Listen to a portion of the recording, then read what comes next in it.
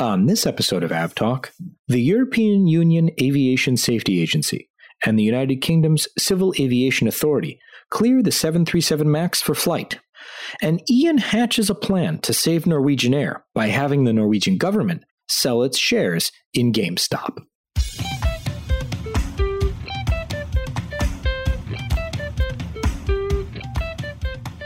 Hello and welcome to episode 103 of AvTalk. I am Ian Petchnick, here as always with Jason Rabinowitz. And hello, Ian. How's it going? Hello, Jason. It's snowy here. Or rather, Chicago. It's supposed to be. Yeah, we haven't had a lot of snow lately, but now we finally got some snow. So I tossed the kids out into a snowbank and we're all having fun. Nice. You get free daycare for the day. Brought to you by a snowman. That's exactly what I did. Put the snowmen to work. But no, the snow meant I get to revel in the video footage of the snow clearance process at O'Hare, which is always fun because you've got 112 runways and 2,632 taxiways to clear. We'll have to check on those numbers, but it sounds right. No, that's correct. That is absolutely correct. That we have a lot of runways. What are we? We're up to 8 now, I think. Do you need 8? I guess you need 8 if you have them. I mean, who knows? Who knows? You have as many runways as Newark and JFK plus half of LaGuardia combined. And everyone knows that half of LaGuardia equals 1/4 of a normal airport. That's true. That's the airport math. We're doing airport math today. Yeah, so that's always fun to watch. How are you, sir? Unchanged. Unchanged. It has been a very boring fortnight. I'll take it. I'll take what we can get these days. Yeah, nothing's happened. Literally nothing has happened? Nothing has happened. I think I left my apartment once. That's okay, exciting. I was going to ask if you've left the house, maybe showered, eaten some food. I cannot confirm any of those details. Okay, well, then this should be a fun podcast. Yeah. Where do we begin? Well, we begin with an update on the Srivijaya Air Flight 182 crash. Last time we talked, they had found the flight data recorder. They were searching for the cockpit voice recorder. That search is ongoing. They found parts of the cockpit voice recorder, but not the actual part of it that has the data on it, which seems that could create some problems. Yeah, this is not the first time this has happened, as for some reason, the actual memory module, the part that contains all the data, has a somewhat troubling, I guess, tendency to break away from the actual unit itself, which has the pinger that would help search and rescue teams actually locate the thing. So somewhere at the bottom of the sea in the mud and sediment down there is basically the equivalent of a USB stick that has all of the cockpit voice recordings on it. Yeah, I mean, if it's happened multiple times, that to me is A, troubling, and B, a trend, I guess. If something that is 1/2 of some of the most important recording devices on the planet is consistently not doing what it's supposed to do, maybe it's time for a redesign.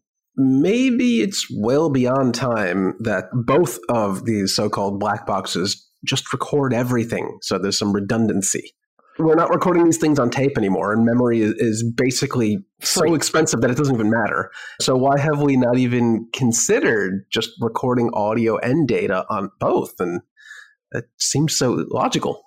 I could not tell you why we have not done that, because I honestly haven't been following this as closely, I guess, as some people, as far as the actual CVR is concerned. But yeah, I mean, this, of course, brings up the ongoing conversation about why do we have, I mean, keep the black boxes obviously for redundancy, but why are we not streaming the data in the first place? But setting that aside for the moment, the search continues for the actual memory module of the cockpit voice recorder, and they've not said anything publicly, but have said that they're going to say something publicly at the beginning of February. That is in line with what historical crash investigations have told us in Indonesia, kind of the timeline.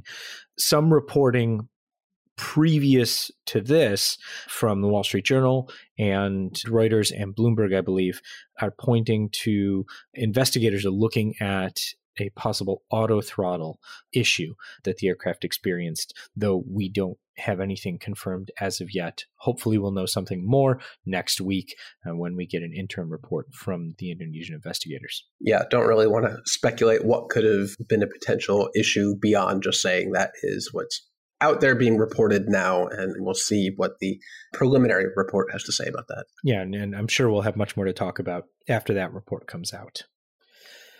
It being a new administration in the U.S., we've got some new guidelines coming out for travel. So we had previously discussed in the last episode the impending imposition of a quarantine for international travel, and that came into play this week.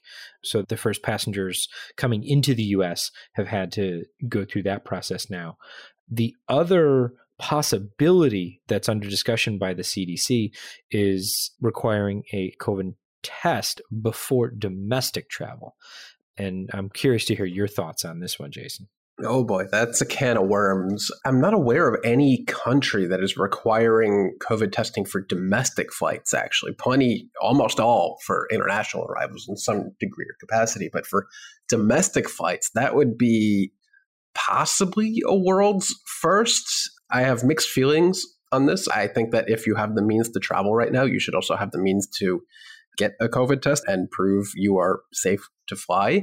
But at the same time, it's a logistical nightmare. I don't see this mattering that much at this point. Like, the damage is done, whether if you're flying from New York to LA or whatever. I don't think that it really matters at this point because cases are so high. But just thinking about the logistics and infrastructure to require testing for domestic flights is kind of daunting. Yeah, I mean, that's kind of where I'm at too.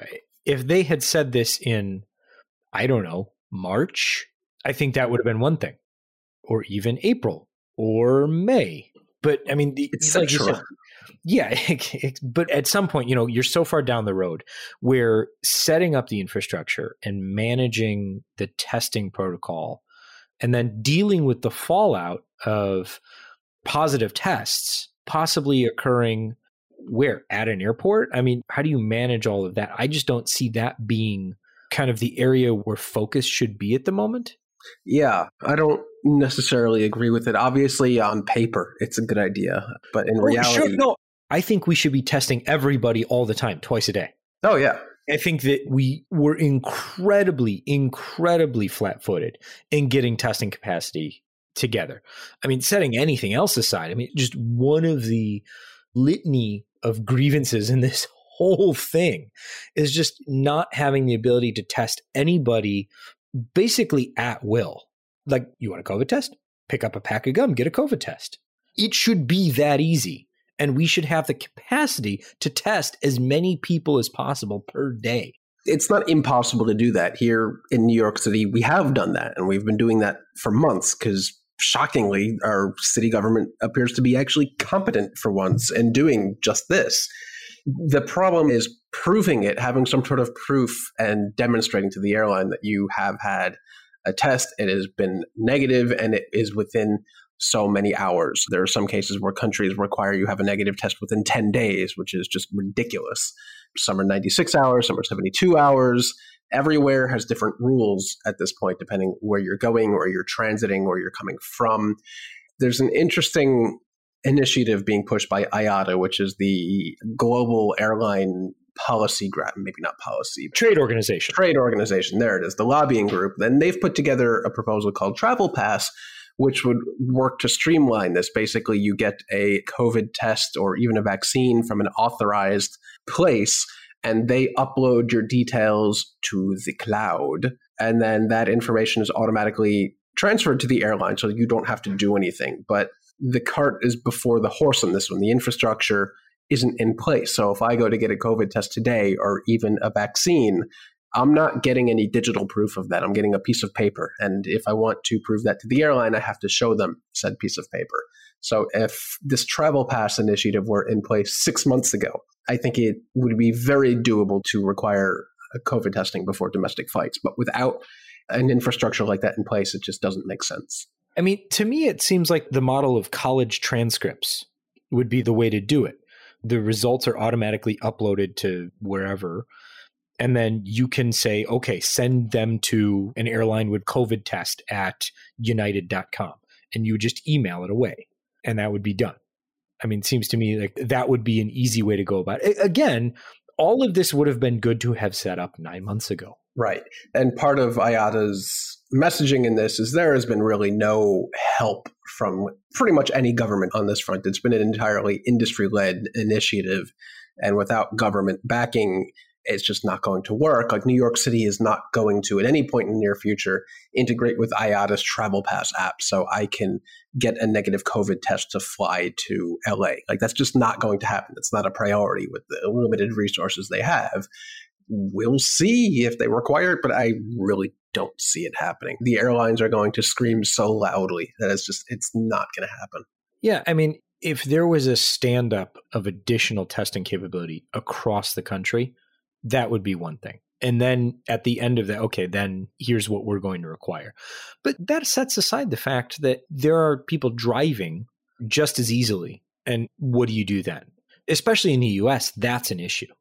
Elsewhere, it might not be as big of an issue, but in the US, it certainly is.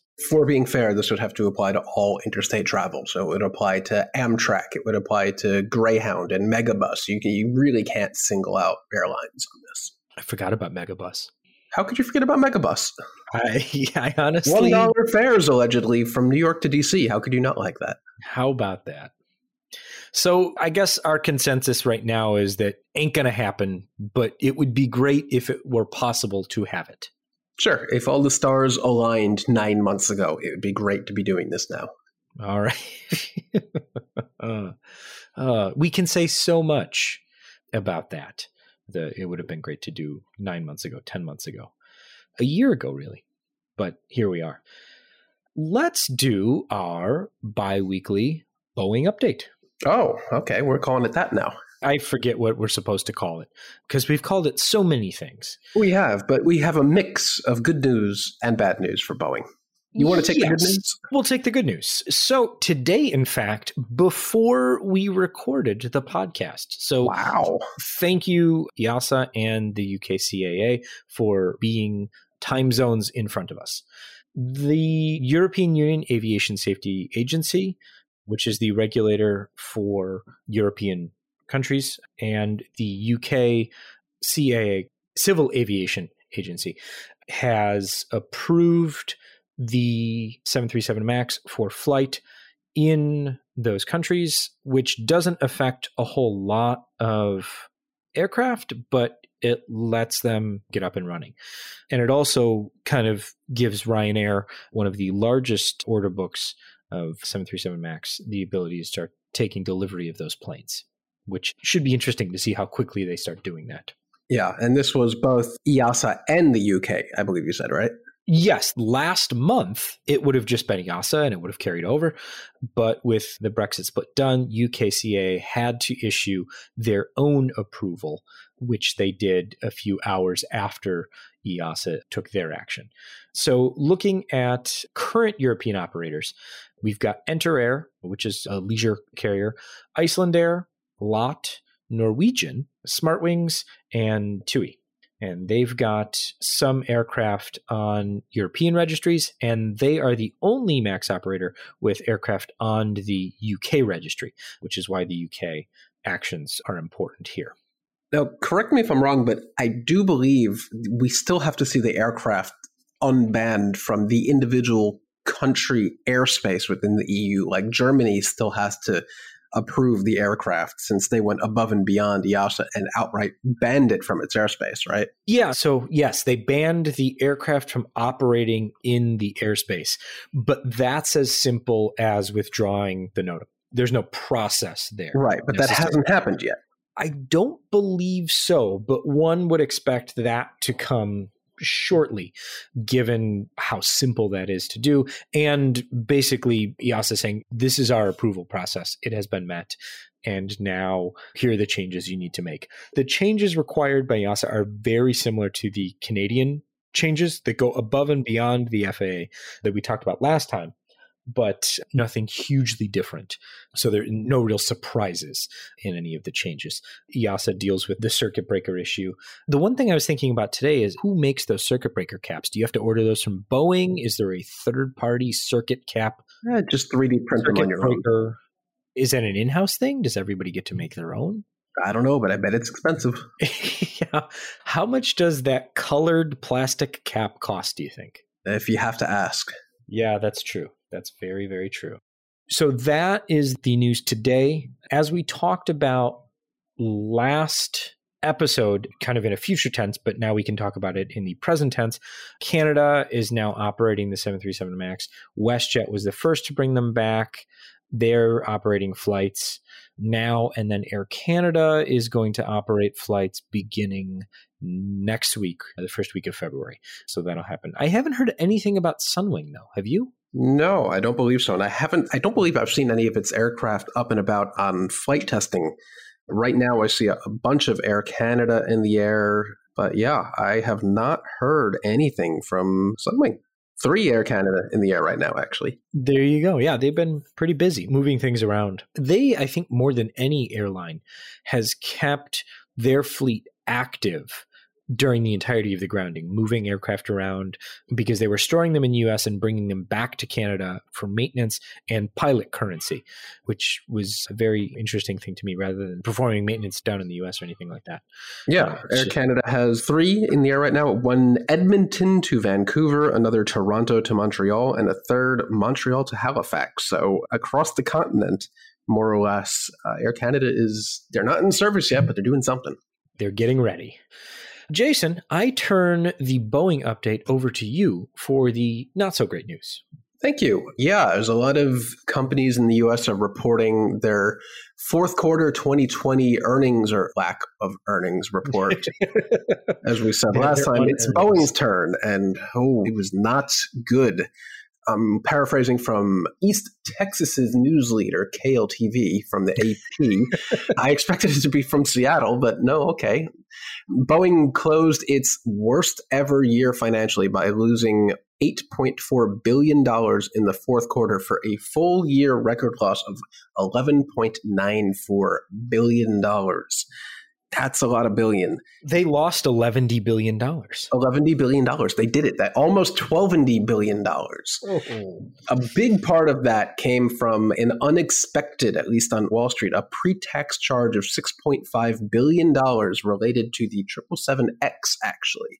And there was a bit of news that came out on that Boeing confirmed that the first delivery of the 777X is now pegged for late 2023. And that almost certainly means the aircraft won't enter service with an airline, we don't know which airline, until 2024. And at this rate, maybe Emirates is first, because it only very recently, a couple of weeks ago, announced that it would be taking its first 777X in 2023.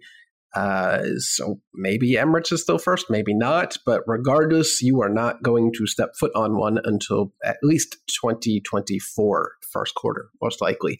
And on top of that, it also announced that one of the various issues creating the delay, some of it is due to airlines simply not wanting an aircraft of this size right now and COVID response, ramping down production. But one interesting tidbit is that they are having to actually redesign an actuator on the wings, which is suspected to be related to the folding wingtips. As you may recall, the 777X has 11-foot tall folding wingtips. So on the ground, they basically retract so the aircraft can fit into existing gates. They extend and then they retract while they're on the ground. So apparently they've figured out some sort of issue with that system that they have to rework. So aircraft that have already rolled off the line will be modified and they'll stick with that moving forward with that new design. I don't know if we have any more details on that, though. The most I got was that it was an actuator related to the folding wing design, but that was pretty vague as far as what it actually needs to be redesigned. So no, I do not know. And I don't think we have any more on that. I'm sure we'll get it, but we didn't get it today.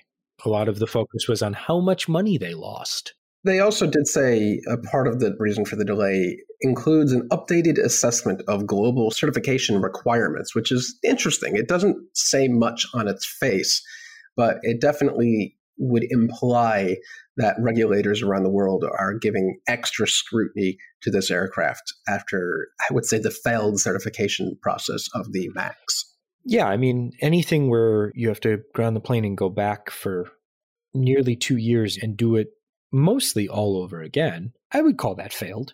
Yeah, I don't think anyone can legitimately argue against that. Flawed. Yeah. We do also have some more information about production rates. The 787 is reduced to 5 aircraft per month and will be consolidated completely to South Carolina just under 2 months from now. The 777 program now is down to 2 per month. The 76 is 3 per month, actually, so more than the 777, which is interesting. And the poor old 747 is down to 1/2 of 1 aircraft per month. The 73 will see a gradual increase to 31 per month in early 2022, with further gradual increases to correspond with market demand. A total backlog right now of 4,000 commercial airplanes. And that backlog, we also got some news on the 787's quality issues that we've talked about previously, where 2 of the body sections join. There have been some issues with the shimming, and Boeing said 2 things about that. One, they're still working on establishing a permanent way to fix that issue that they hope to have in place soon. And then they need to go back and actually do all of that work. So we're not going to see any 787 deliveries this month. So not in January, February, possibly. But then once they get everything kind of straightened out, they'll be back to delivering that backlog of 787s. So there's a good collection of undelivered 787s sitting along with also a good collection of undelivered 737 MAX in Victorville. So that will start to dwindle hopefully soon. Yeah, Boeing's got a lot of aircraft to figure out how it wants to fix and when to deliver. Meanwhile, over in Europe, Airbus has also announced some details about its A320 production rate, which is being revised down quite a bit, not surprising to anyone. And the output of the 320 family of aircraft will go from 43 down to 40 in the third quarter and 45 in the last 3 months of 2021, obviously in response to the market environment, which elegantly put right now sucks. Gestures widely. Yes. Looks at everything in the room. I think all of these rates could best be described as, maybe? Come back, check again soon. Yeah, it's taking the magic 8 ball of what is happening and shaking it and getting the unsure. But, revise your plan and do with it, because, producing an airplane's easy. You go up rate, you can come down rate, no big deal, right? Sure. Yeah. Okay. Yeah, definitely. Especially with the 787 where you're sourcing parts globally. Fantastic. So that was our Boeing and Airbus update. Airbus making very few waves these days. Probably best. I think the quieter, the better these days. I will take it. No news is good news in 2021. That's our tagline for the podcast for this year. Let's take a quick break. And when we come back, I will shoehorn a weird US stock market thing into the airline industry. And Jason will groan at why I'm doing this. I'm preparing for it now. But first, a quick break. We'll be right back.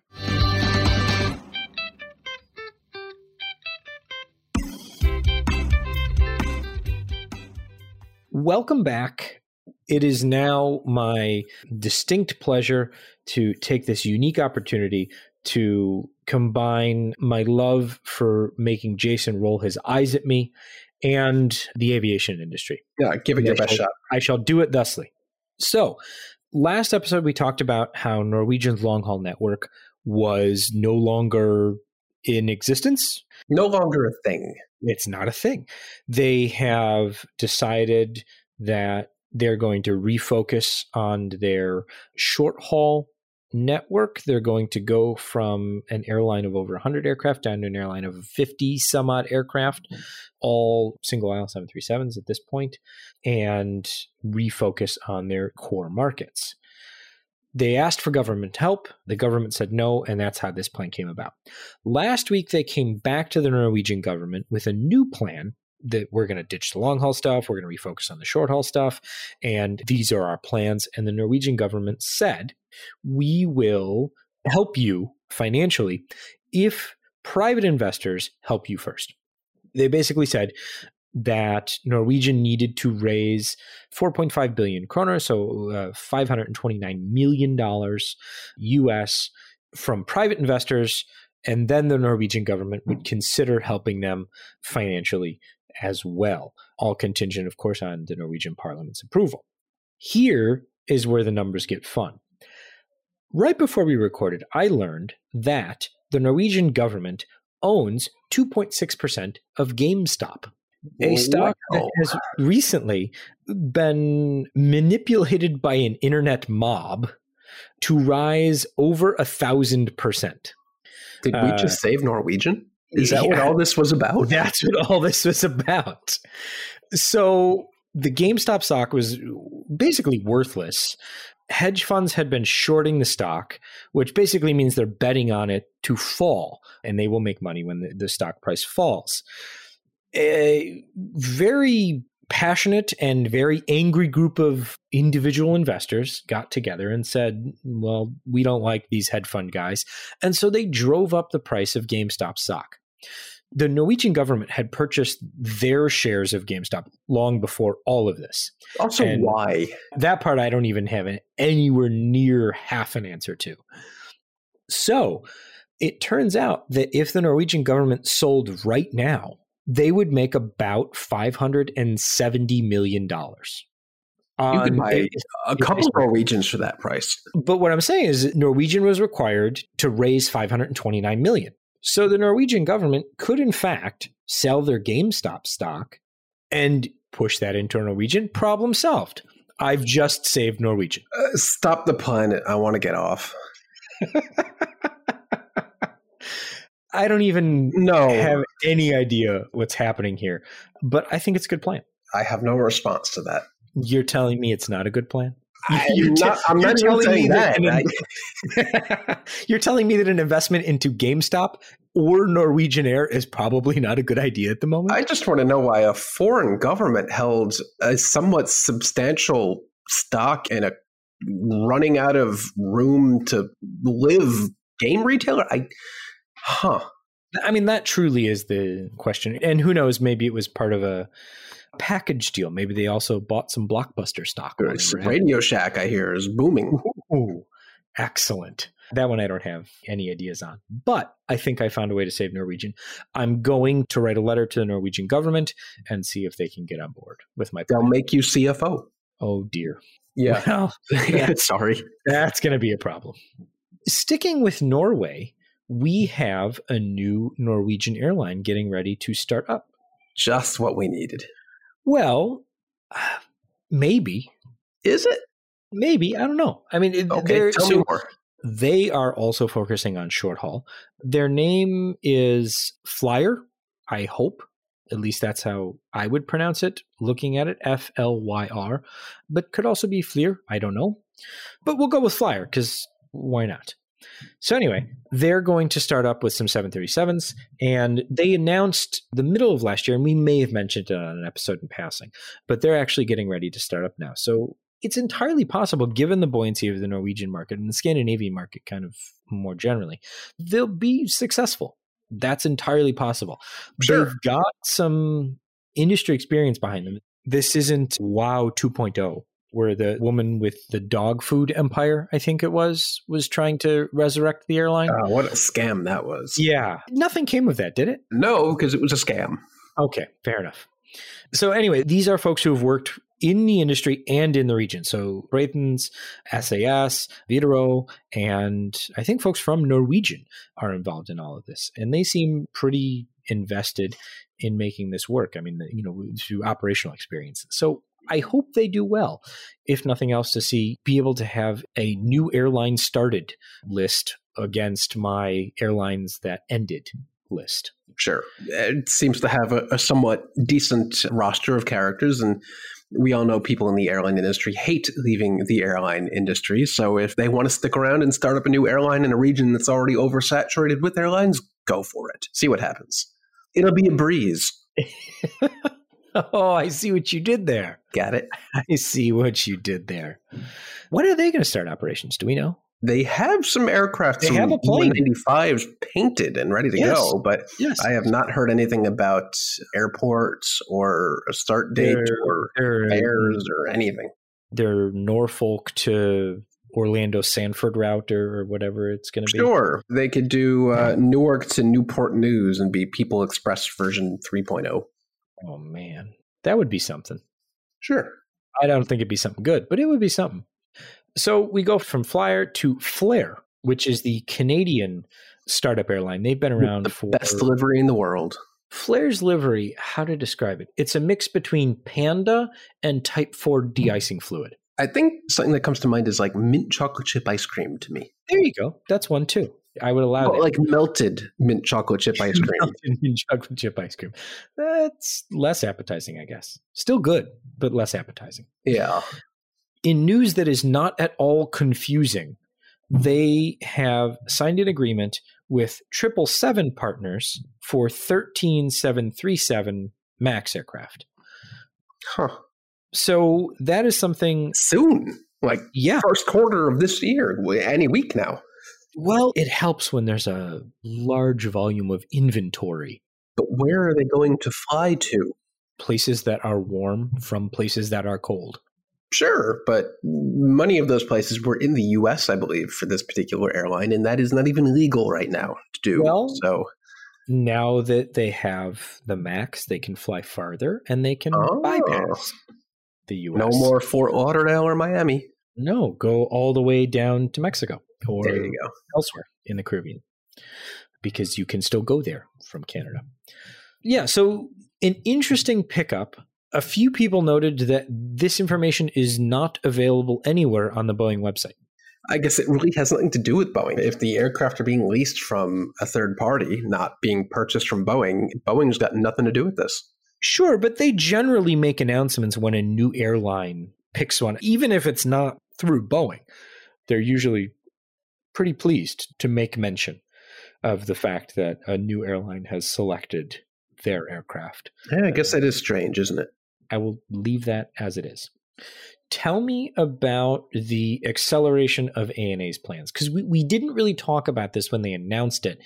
And this week they announced they're going to do it faster. So I feel like we should talk about it now.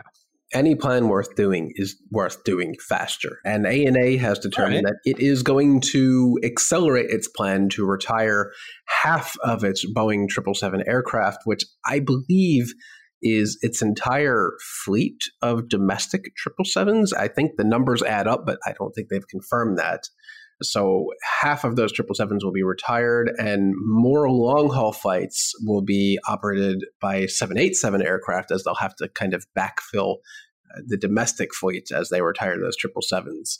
So this was a plan originally announced October of last year, but is now being accelerated because air travel is bad right now. So they have a lot of aircraft hanging around that they just don't need. So I guess the thing to note here is that the domestic 777 has higher density. Those are going away. The international 777s have a lower density, but still more capacity than the 787s. So basically all of this is to say we're taking seats away from the airline. Right. And also some routes are being trimmed in frequency, but that's just through March or April of this year, I think. So like JFK here in New York, they're reducing from 2 daily flights to 1, which is probably more than enough still. I mean, I guess it's good to have the cargo capacity at least. Yeah, if they're filling. I mean, that's what's keeping everything awake or alive. Awake and alive. We'll go with it. Sure. So you sent me an article, I think a week ago now it's come out, and kind of reading through it went from bad to worse. And I would love for you to explain what's happening here. And then I want to get your thoughts, because I just want to make sure that I'm not overreacting, underreacting.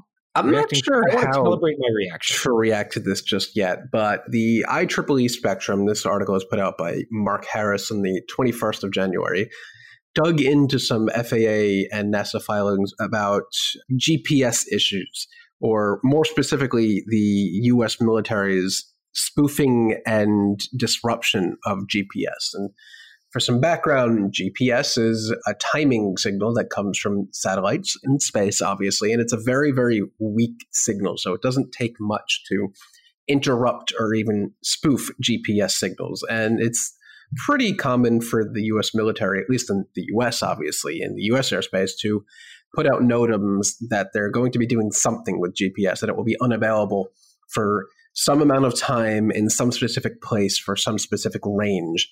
And it turns out that it is happening far more frequently and far more widespread than was previously thought. And the issues can be kind of dramatic, but thankfully nothing terrible has happened just yet. And I think that's the takeaway from the article, that there have already been a number of near catastrophes where aircraft have lost GPS, or the GPS signal has drifted, or it's being spoofed even, and aircraft are not where the pilots are being told their aircraft are. The article goes into detail in saying there have been some 90 instances of reported GPS interference throughout the US over the past 8 years, but that there are probably more that go unreported. And some of these issues go as simple as pilots are trying to execute a GPS-assisted landing at an airport, and suddenly the GPS signal cuts out, meaning they have to basically fall back on their training and do a manual landing on a different runway, which may be more difficult, or there may be some sort of other issues with that runway. Maybe there's no ILS system or whatever. But there's basically a higher possibility of what it calls a controlled flight into terrain, CFIT, which is never good. There are also reported instances of almost a mid-air collision between two aircraft, one of which was commercial, because GPS jamming and one aircraft not being where it was supposed to, and the air traffic controller at the last possible minute informing the pilots of this situation and avoiding that incident. But also there are other cases where if the GPS signal is spoofed, this is especially happening apparently over Iranian airspace. Yeah, it's been a consistent issue over Iranian airspace and a little bit in eastern Turkey. Yeah, where it's not a total disruption to GPS, but spoofing. So the system will tell you you are one place, but in actuality, you are maybe 10, 15, 20 miles off your course, and that could have potentially very negative impacts. So if your aircraft is suddenly in the airspace of the wrong country, that could be catastrophic if aircraft are straying into countries they are not supposed to be flying over. And this is something that is happening quite a lot and globally. And I'm not sure what to make of it, like you said. For one question, why is the military doing this so often for a critical safety thing? And the usual response to this is GPS is a military system, a military application that civilians have access to. But so much of modern technology has become so heavily reliant on GPS. You may not know it, but pretty much everything we use technologically wise is dependent on GPS working, including at this point, air traffic. Yeah, I think there's a couple things here. One is that why is this happening? The military said because we want to know what's going to happen in the event of a war, and an adversary says we're going to try and deny the use of GPS. What's going to happen to us? So that's one of the reasons that they're doing all of this. Why they need to do it in these particular locations, I think that's a question that is less cut and dry. But the one thing I do want to note, especially with the Iranian situation and GPS interference there and things like that, pilots are trained for these types of occurrences, and especially pilots that are flying over eastern Turkey, flying over Iran, flying near Iran through Iraq, things like that, where these things are known to occur. When they happen, they're knowledgeable of the situation, and there are ways to mitigate the interference or the denial of a signal. So it's not just bad things are absolutely going to happen if this occurs. No, it's annoying and it requires some mitigation, but the flight crews are trained for this type of thing. The issue, especially that the article addresses, that we'll link to in the show notes, of course, is when this is happening in critical phases of flight, not just in cruise, where you look down and go, okay, we need to make some minor corrections, or we need to look at a different instrument now instead of relying on GPS, that kind of thing. When this is happening as aircraft are landing or departing, or in very busy airspace where there's a lot going on, then the risk becomes greater and the issues become much more pronounced. Yeah, it's also interesting. I've never really looked into this, but a lot of air traffic control is shifting over to ADS-B surveillance, and ADS-B itself relies on GPS positioning. So it is possible that if GPS is being spoofed or is being disrupted entirely, ADS-B will not work or will not give an accurate position, which in and of itself is kind of scary, isn't it? Well, ADS-B, automatic dependent surveillance broadcast. The B is less important here than the D, which is dependent, and it is dependent upon the timing and position from a global positioning system, whether it's GPS. There are other variants of GPS, the Russian and the Chinese versions. Yes, and the soon-to-be UK one, I think, is. And European. And the European one, yes. What's it called? It's dependent upon a global position signal. Doesn't matter which one. So that's certainly something that as things move to the direction of air traffic control in the US, next gen, in Europe, just their ADS-B mandate as well, and moving that direction, that's certainly one of the issues. And again, there were ways to mitigate it, but in the moment, it becomes an issue. So we'll link to the article. Would love to hear your thoughts. If anyone has some concrete examples or anything like that they're willing to share, we would love to hear about that. Podcast at fr24.com if you've got any details or thoughts on this particular topic. We'll close out the show with a massive interruption to me enjoying a quiet Sunday last week. Every so often, we get a huge amount of traffic for a flight, and sometimes we know what's going on at the start, and you're like, okay, that one makes sense. And then other times you're going, I have no idea why people are following this flight. Most of the time, it's I have no idea what's going on. Well, just generally speaking, that's how I live my life. Most of the time, true. Like right now, the most watched flight is a DHL flight from Chicago to East Midland Airport, a 76 freighter. Why? 856 people watching this flight. I mean, that seems reasonable. To be perfectly honest, I bet it's people in the UK watching the relative lack of air traffic and then clicking around on things like that. This particular flight also departed the UK. It flew from London to Istanbul, and I had no idea why until about halfway through the flight. Go on.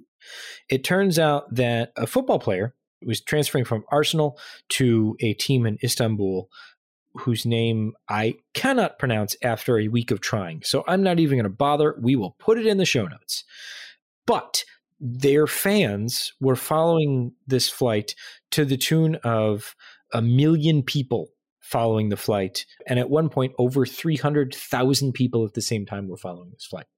Okay. Yes. Football fans are very, very serious about the work they do. And I am certainly in awe of their ability to care about something that much and really commit to it. And I applaud their efforts. Yeah. Whatever works, whatever gets you clicking and looking at aircraft, why not? It's always really funny during the transfer windows, people message, oh, you're going to follow this. We don't have any information about this particular player. But if they do fly and they know, I'm sure somebody will sniff it out. There are subreddits dedicated to football transfer window transportation, and good on them. Yeah, so that was an interesting Sunday afternoon. Whatever makes people happy. That is my business, good sir. This has been episode 103 of AvTalk. I am Ian Petchnik, here as always with Jason Rabinowitz. Thanks for listening.